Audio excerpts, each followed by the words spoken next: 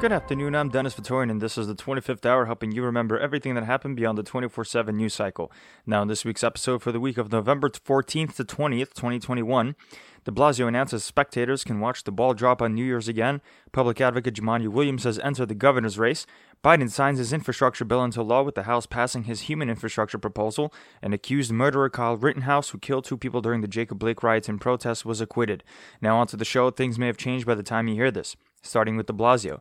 De Blasio was happy to announce that the New Year's Eve ball drop can have spectators back. This comes on the condition that those who attend are fully vaccinated, even little kids. We want to welcome all those hundreds of thousands of folks, but everyone needs to be vaccinated. All you need to do is have that proof of vaccination and a valid photo ID, and you are in. Join the crowd, join the joy, join a historic moment as New York City provides further evidence to the world that we are 100% back. Frank Carone, who serves as the lawyer for the Brooklyn Democratic Party, may be getting a cabinet position in Adams' administration.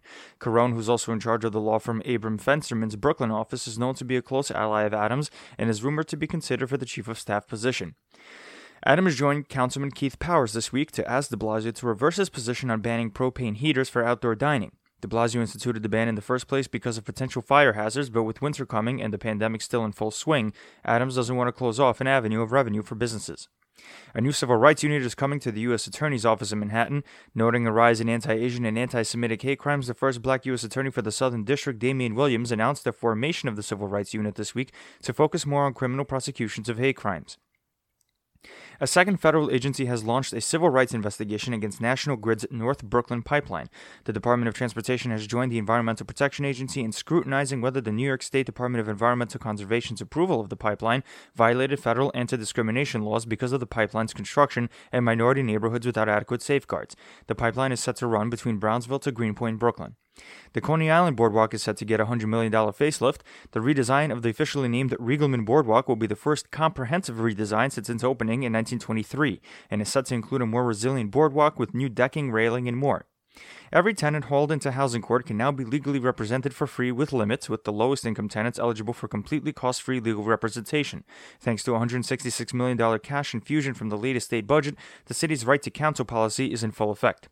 Despite de Blasio's dwindling time in office, the mayor wants to try banning horse carriages again.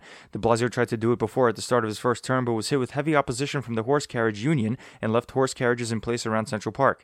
This time around, it looks like de Blasio's efforts are still stuck because the Economic Development Corporation agency had not yet reached a deal with an engineering firm to look into de Blasio's idea to replace the horses with show cars. Over at the City Council, Bay Ridge's Councilman Justin Brannan can finally breathe a sigh of relief. After counting absentee ballots, Brannan eked out an official victory over his Republican opponent Brian Fox for Brannan to keep his council seat. Democratic hopeful Tony Avella, on the other hand, ended up losing a chance to take an open seat in Queens to Republican Vicky Palladino, bringing the number of Republicans in the council from 3 to 6. The City Department of Education got its feet held to the fire at a recent Council Education Committee hearing, looking at the department's progress in bringing special education students up to speed following the pandemic. After de Blasio announced a $250 million special education program funding in July, parents and activists said the city is moving too slowly, with Councilman and Education Committee Chair Mark Traeger acknowledging failure. The Education Department said that a number of schools have already started implementing individual education plans, but due to a low number of teachers following the pandemic, they've had a harder time getting special education programs off the ground. The council took aim at automatic hiring tools this week. The body passed a bill banning the employment practice unless a yearly audit can show that the business doesn't discriminate against applicants with the automatic hiring tool based on race or gender. The bill also requires that a human being review the AI that conducts the automatic hiring process. Stephen Mateo is signing off. The former Republican minority leader in the council is officially resigning his seat on November 26 to serve as CEO of youth and family agency United Activities Unlimited. Joe Borelli, who just won re-election in Staten Island, will now serve as a Republican minority leader in the council. Over at the Hochul administration, Hochul wants workers back in their offices next year. At a breakfast event in Manhattan this week, the governor said that she wants workers to make getting back to their office desks part of their New Year's resolutions. The masks are staying on for now. The Department of Health's Public Health and Health Planning Council approved a continuing plan to keep masks on in schools, healthcare facilities, jails, shelters, buses, and more, hours after the governor announced that 80% of New Yorkers 18 and older are fully vaccinated. Hochul received 2 more endorsements from state legislators as the governor's race starts heating up just over a year away. State Senators Tim Kennedy and Diane Savino approved of Hochul's attempt at a full term, representing some establishment backing from the heads of the Transportation and Labor Committees, respectively. Public Advocate Jumaane Williams has officially entered the race for governor amidst worries from progressives that he will siphon off votes from Attorney General Letitia James. Williams released a campaign video this week bolstering his activist bona fides. Well, my name is Jumaane Williams. I'm currently the public advocate, City of New York. I'm a first-generation American, Brooklynite. My family's from the Caribbean island of Grenada. Actually, the first elected official in the country known to have Tourette syndrome, public school baby. Community organizer by training, and I'm running for governor of the state of New York. I've never been one to sit still. When I see injustice or inertia, I move to action. My name is Jumaane Williams. De Blasio, in the meantime, hasn't announced his candidacy publicly, but has already pitched a year-round schooling policy throughout New York State, which would be fully funded by taxing the wealthiest New Yorkers at the tune of $5.4 billion. The state's ethics panel, the Joint Commission on Public Ethics, voted this week to reverse its approval for Cuomo's book deal, which netted the former governor over $5 million in profits in the midst of his handling of the pandemic. The book deal became controversial in light of disclosures over Cuomo's hiding of the true nursing home death toll and his sexual harassment allegations of a dozen women, and not to mention his use of state resources in writing his book. Cuomo's lawyer, Rita Glavin, has asked State Attorney General Letitia James to recuse herself from the Cuomo investigation. Following James's announcement that she's running for governor, Glavin said James is obviously making moves based on politics when she forced Cuomo out of the job with her August 3rd report, which substantiated the dozen sexual harassment allegations reportedly by current and former Cuomo administrations, as well as women who had general interactions with the former governor. A real estate boss with ties to Lieutenant Governor Brian Benjamin was indicted for fraud and identity theft connected to concealing contributions to Benjamin's comptroller campaign. Gerald Migdal told donors how to bundle contributions so as to hide the true sources of those political donations to Benjamin's comptroller campaign, which included even an episode where it seemed like a toddler donated. Prosecutors made clear that they're not implicating Benjamin himself. With the federal infrastructure bill now being signed into law, Governor Hochul announced that the MTA will be holding off on a fare hike for now. Despite making it sound like fare hikes will be held off for the foreseeable future, a subsequent meeting of the MTA board made it clear that fare hikes can still happen next year. Janno Lieber might be hearing some good news. The acting CEO of the MTA may finally become the permanent CEO, as reports show Hochul wants Lieber to stay in his role instead of in an acting capacity. Mobile anti-addiction units are coming to remote areas in the state soon. Thanks to $2 million in federal funds, addiction treatment providers will be able to establish trucks and buses that can park in hard-to-reach areas for the purpose of dispensing medications against relapse and overdose. The state's unemployment rate went down again, albeit still at a slow pace. The rate fell to 6.9% from 7.1% last month, with the state adding 40,000 more jobs. Long Island homeowners can now apply for state aid to prevent foreclosures. The Treasury Department has approved a request by the state to use $539 million in federal funds for the policy, which would provide foreclosure moratoriums to homeowners that experience financial hardship due to COVID.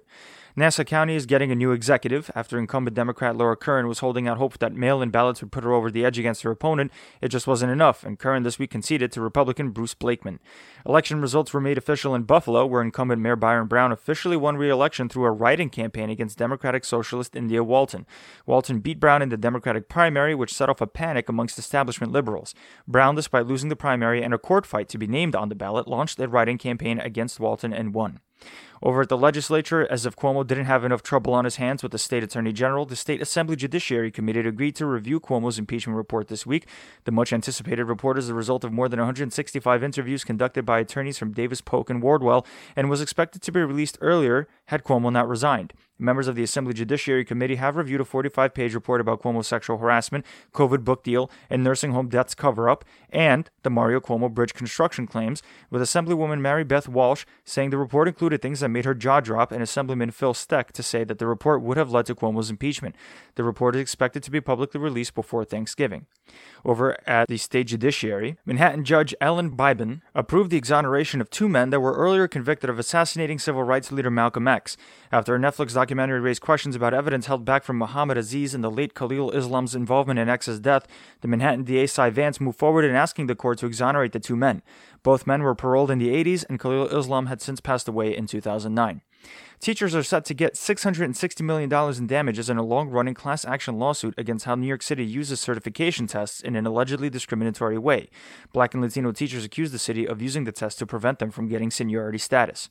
Over at the Biden administration, the CDC has approved Pfizer and Moderna's booster shots for all adults this week. Director Rochelle Walensky made the announcement after a unanimous vote by a CDC advisory group clarifying confusing regulations about which groups of Americans were allowed to get the boosters after their second shots. The U.S. is also paying Pfizer close to $5.3 billion for 10 million courses of an antiviral COVID drug the company is developing on the condition that U.S. regulators approve it. Pfizer has recently asked the FDA to grant emergency approval for its anti-COVID pill, which the company says reduces hospitalizations and deaths by 89%. Dr. Anthony Fauci warned this week of a double whammy in infections from the Delta variant alongside waning vaccine protection. At an interview with STAT, Fauci said he's worried that there will be a rise in cases this winter stemming from people visiting each other for the holidays and not in time for enough people to get their booster shots. Kamala Harris briefly became the nation's first female and Asian American president without much fanfare. Biden went to sleep under anesthesia for a routine colonoscopy this week, invoking a temporary 25th Amendment provision that would hand presidential power to the vice president, as is routine in these situations. The procedure went off without any complications. Earlier this morning, the president had a conversation with Vice President Harris, as well as Chief of Staff Ron Klain, at around 11:35 this morning. He was in good spirits. He resumed his duties as president at that point in time. There was also two sets of letters that we released publicly. One was at 10:10 a.m., the other was at 11:35 a.m. About the transfer of power under the 25th Amendment and the resumption of power. But that's a reflection of how he is and how he is feeling. Overdose deaths have hit a record high in the U.S. The CDC reported that over 100,000 overdoses occurred in a 12-month span through April, marking a 29% rise in overdose deaths than a year earlier. About 75% of the deaths are linked to fentanyl-related overdoses. The FBI is investigating an attempted elections hack in Ohio. The agency said the hack, spurred by a private laptop being hooked into Lake County's election network, didn't result in anything being taken and looks like an earlier attempt in Colorado, which was caused by elections officials trying to prove Trump's false claims of election fraud. The U.S. has also charged 2 Iranians with attempting to influence the 2020 elections. Saeed Mohammed Hussein Musa Kazemi and Sajjad Khashoggi tried pulling off an online disinformation campaign, according to U.S. authorities, illegally obtaining voter information and breaking into a media company's computers. The U.S. is also sanctioning 6 other Iranian individuals and 1 organization for meddling in the U.S. election. Biden has replaced USPS Postmaster Louis DeJoy's allies on the board of the Postal Service. DeJoy, a holdout from Trump's administration that can't be easily removed by Biden, is criticized by Democrats for planning to slow down the USPS in an effort to reduce bloating within the postal agency. By announcing his nominees to replace DeJoy's allies on the postal board, if they get approved, the board might finally get rid of DeJoy, and something Biden and other liberals wanted all along. Meanwhile, the Government Accountability Office released a report finding that Trump's Interior Department Secretary David Bernhardt made the decision to move the Bureau of Land Management from D.C. to Colorado in order to push out black staffers, which led to staffing shortages amongst other obvious problems. The decision had since been reversed. Treasury Secretary Janet Yellen came back to lawmakers this week to tell them that the federal government will have enough money until December 15th. Congress had earlier kicked the can down the road in passing a temporary debt ceiling increase after Republicans refused to approve a longer-term increase in the nation's borrowing limit. Unemployment claims fell by 268,000 last week, a drop of 1,000 the week prior. The amount of positive economic indicators is not convincing the majority of Americans, with polls showing that Americans are worried about inflation and the drag of the pandemic. Biden himself faces his lowest poll numbers of his presidency.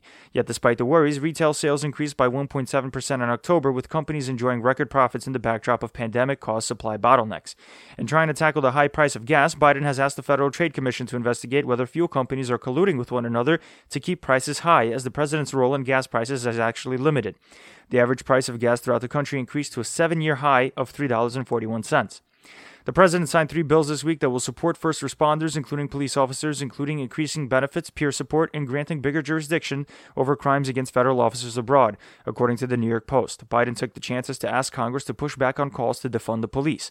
The Department of Justice also announced it's giving out $139 million to states to hire 1,000 new officers with the goal of expanding community policing and mental health services. Biden won't have to worry about being denied communion for a while. At a meeting of U.S. Catholic bishops, the group voted 222-8 to approve an official document that avoided answering the question of whether public officials who support abortion wouldn't be allowed to take communion in church, referring to the part where churchgoers drink wine and eat bread representing Jesus' body. The United Arab Emirates wasn't going to have a Chinese military port as long as the Biden administration had anything to say about it. The Wall Street Journal reported that this past spring, as soon as U.S. military intelligence found out that the UAE may be having the Chinese build a port in its country, the administration quickly got them to stop construction, saying that allowing the port to be built would lead to strains between the U.S. and the UAE. Speaking of China, Biden had just finished a 3-hour virtual talk with Chinese President Xi Jinping, representing the first time the two talked in a long time. Although the thorniest topics were avoided, Biden and Xi agreed to relax limits on allowing journalists into each other's countries, agreed to work together against climate change, and brought up the possibility of arms control. More than 28,000 Afghans applied for humanitarian entry into the U.S. right before the Taliban took over Afghanistan. The number that were approved at the time? 100, according to U.S. officials. Citizenship and Immigration Services officials blamed the low approvals on a mishandling of the high demand of all applicants.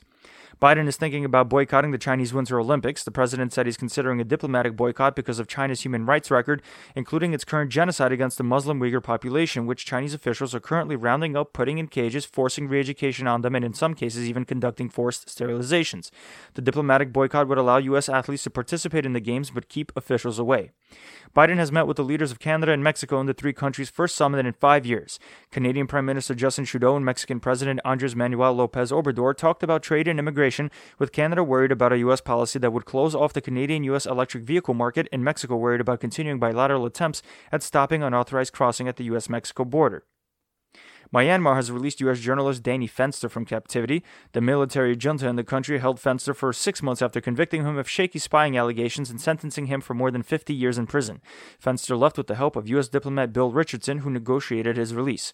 Over in Congress and starting in the House, the Congressional Budget Office finally released its score of the human infrastructure bill that moderate Democrats have been waiting for. Under an agreement between moderates and progressives voted for the physical infrastructure proposal in exchange for moderates agreeing to consider the human proposal as long as the CBO released a score. According to that score, the House's version of Biden's Build Back Better bill would add almost $1.9 trillion to the national debt compared to $1.2 trillion in revenue. The score undercuts Democrats' argument that the bill is paid for, saying the CBO ignored revenue brought in by increased IRS enforcement of the rich. Following the CBO score, House Speaker Nancy Pelosi scheduled a vote on the human infrastructure bill, with the House version of the bill including provisions challenged in the Senate, including paid family leave and immigration reforms. The bill passed 220 to 213, with Pelosi losing only one Democrat. The bill now heads to the Senate, where it's almost guaranteed to undergo revisions. The House does not just write any bill that they think the Senate will pass.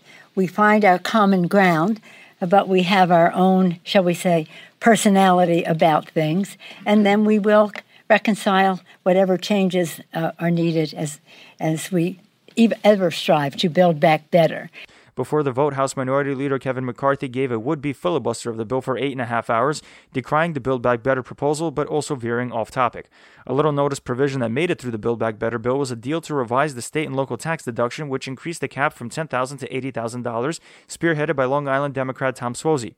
Better known as the SALT cap, the deduction allows taxpayers to reduce state and local taxes from their ultimate federal tax bill and is mainly used in high-tax states like New York. A cap of $10,000 was put in place during Trump's tenure when Republicans passed a tax cut package. Republican Paul Gosar from Arizona was censured by the House this week, mostly by party lines, after Gosar tweeted an edited anime clip depicting him killing Democrat Alexandria Ocasio-Cortez and going after President Biden. The chamber voted 230 to 199 to kick Gosar off his assignments to the House Oversight and Natural Resources Committees.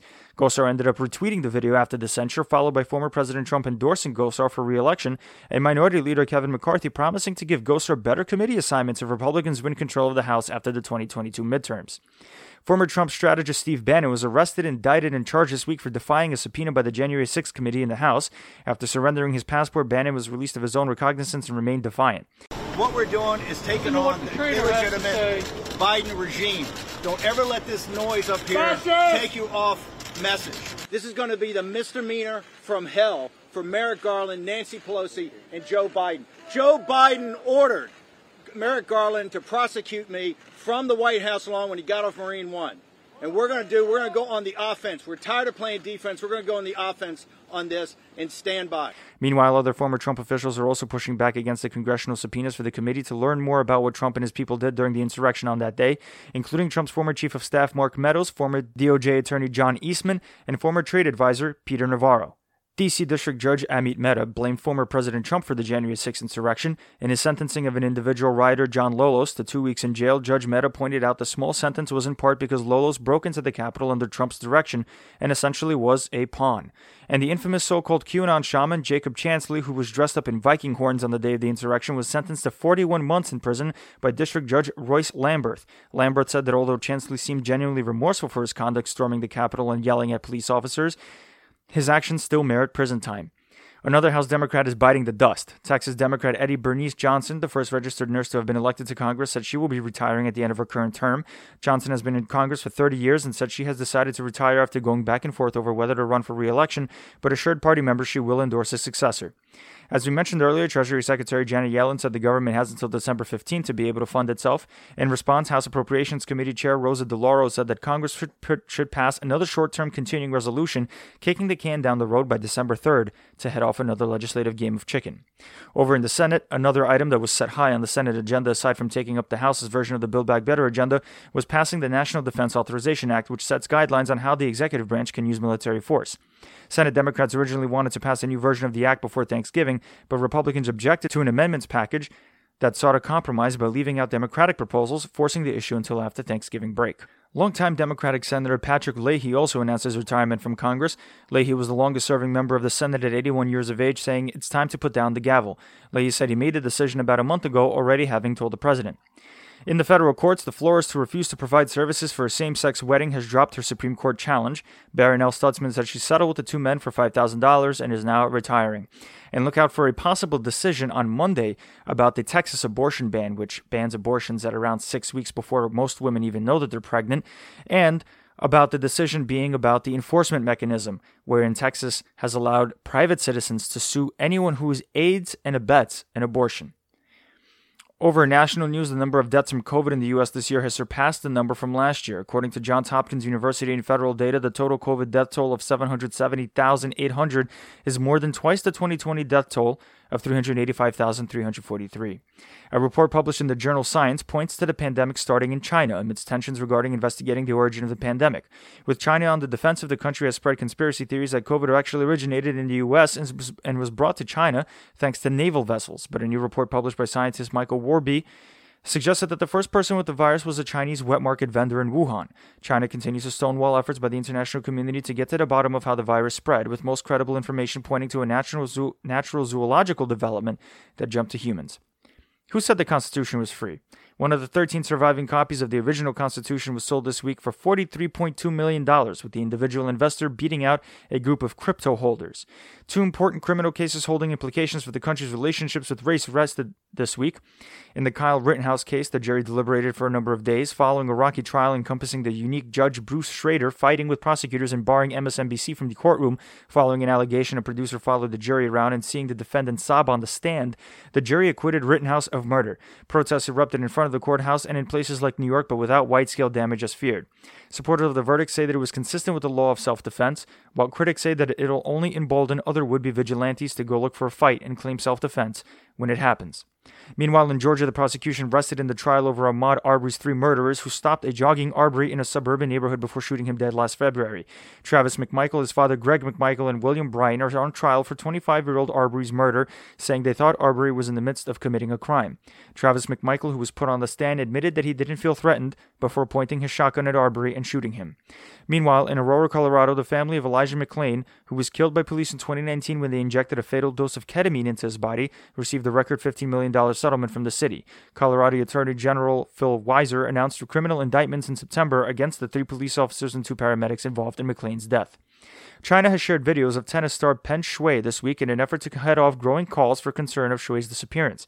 After American tennis stars like Naomi Osaka pointed out the disappearance of Shui after Shui accused one of Chinese vice premiers of sexually assaulting her, the noise grew too loud for China to ignore.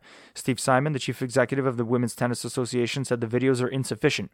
Shui ended up reappearing at a Beijing tennis tournament on Sunday. In another high-profile court trial, Theranos founder Elizabeth Holmes took the stand this week. Holmes is being accused of fraud from misleading investors in her medical startup Theranos, which claimed to have developed a way to bring people blood test results from home, but was ultimately revealed to be pure fiction. While prosecutors painted Holmes as intentionally deceiving investors in order to rake in money, the defense is arguing that Holmes was simply naive in running her business. Oklahoma Governor Kevin Stitt granted clemency to death row inmate Julius Jones at the last minute after continued pleas by activists. Jones has consistently maintained his innocence in a 1999 shooting of insurance executive Paul Howell, saying that Jones's co-defendant pinned the murder on him. Stitt converted the death row punishment to life imprisonment without parole. An Oklahoma parole board earlier recommended reducing Jones's death sentence to life with the possibility of parole. And that's it for this week's show of the 25th Hour, helping you stay on top of the 24/7 news cycle. Don't forget to rate us on Apple Podcasts, share us with your friends, and subscribe to us wherever you get your podcasts. You can email your tips and suggestions at the 25thhournews@gmail.com and become a patron today for as low as $2 a month to support the show at patreon.com/the25thhournews. Thanks for listening, and we'll see you next week.